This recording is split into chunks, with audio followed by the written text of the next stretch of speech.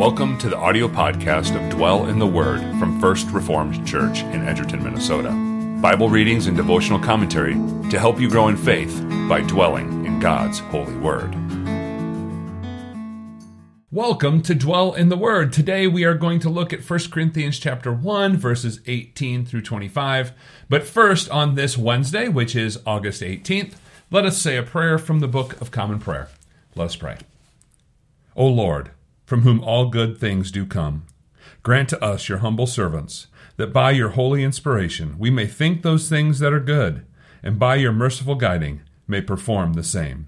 Through our Lord Jesus Christ. Amen. Okay, as I said, we're going to be in chapter 1, verses 18 through 25. Hear the word of the Lord.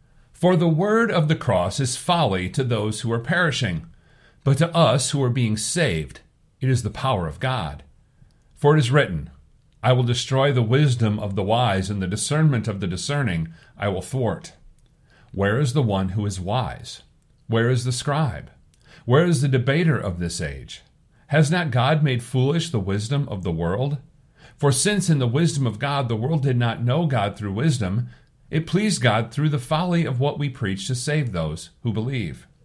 For Jews demand signs, and Greeks seek wisdom. But we preach Christ crucified, a stumbling block to Jews and folly to Gentiles. But to those who are called, both Jews and Greeks, Christ the power of God and the wisdom of God. For the foolishness of God is wiser than men, and the weakness of God is stronger than men.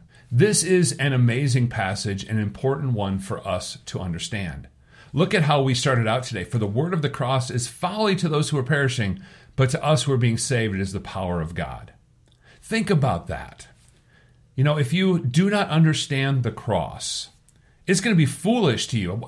Wait a second. You're saying that God took on human flesh and suffered and died and was humiliated, and this is how you're saved? That's just going to seem off to somebody who is perishing.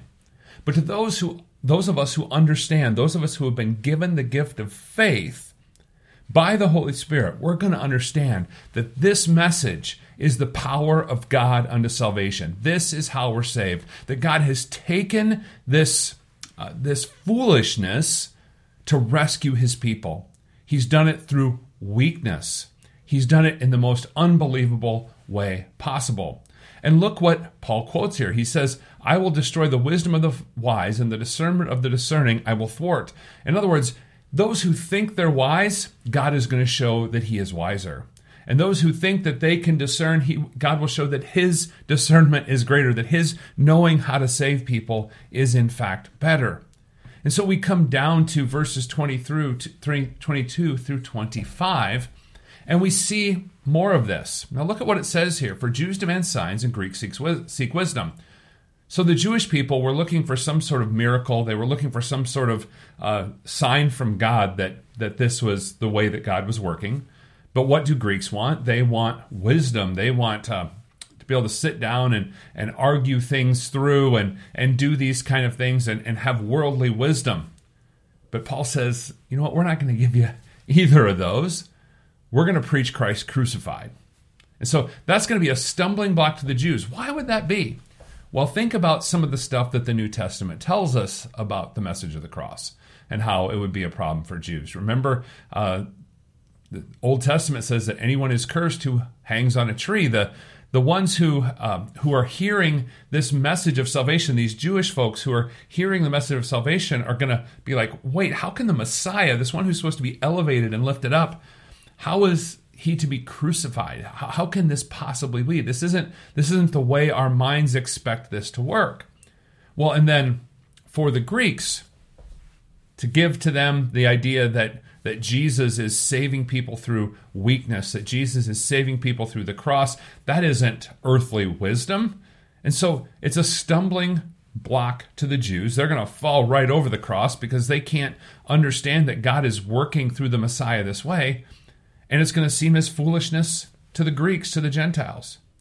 But notice what Paul says, but to those who are called, so those who have received the gift of faith by the power of the Holy Spirit, Christ is the power of God and he's the wisdom of God. And So what do we see here? Verse 25, for the foolishness of God is wiser than men. That makes sense. God created all wisdom. We can't even begin to understand the wisdom of God. And so God's wisdom is going to be far greater than even the greatest wisdom of men. As it says here, any foolishness that God would have. Now Paul isn't saying that God is foolish. The point is to have the contrast here. The least of what God would know his wisdom is greater than the greatest that men could know. And then what else do we have here? The weakness of God is stronger than men.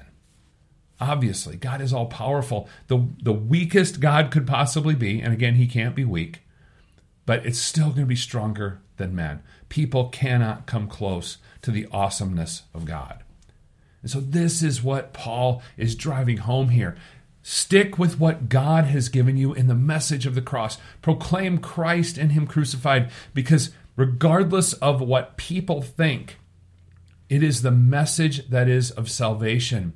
And so when we hear it, when we believe it by faith, the Spirit works in us and we are saved. This is the way that God has chosen to work. He has made the wisdom of the world look foolish through the cross.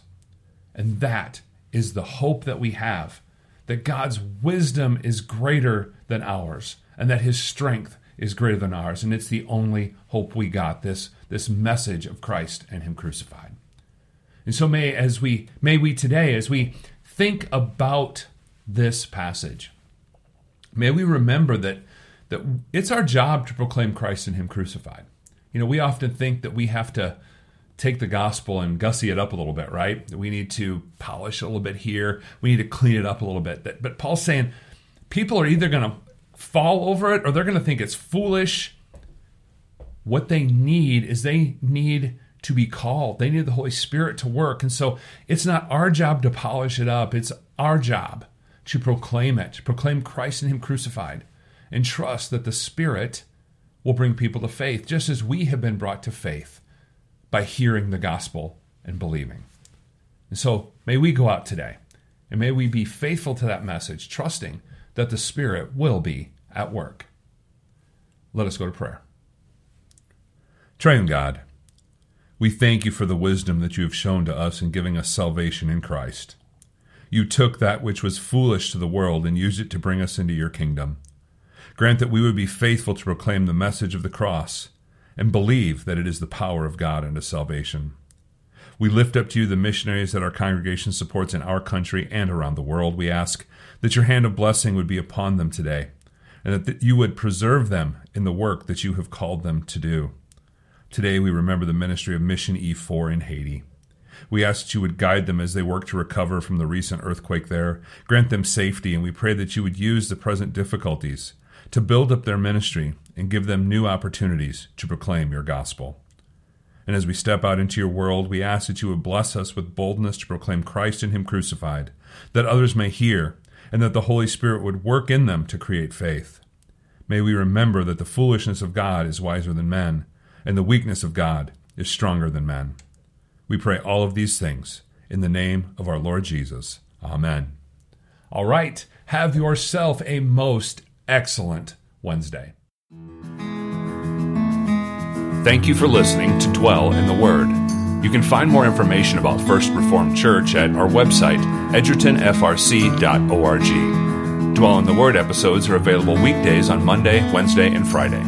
You can also watch the video versions of these devotions at our Facebook page and YouTube channel.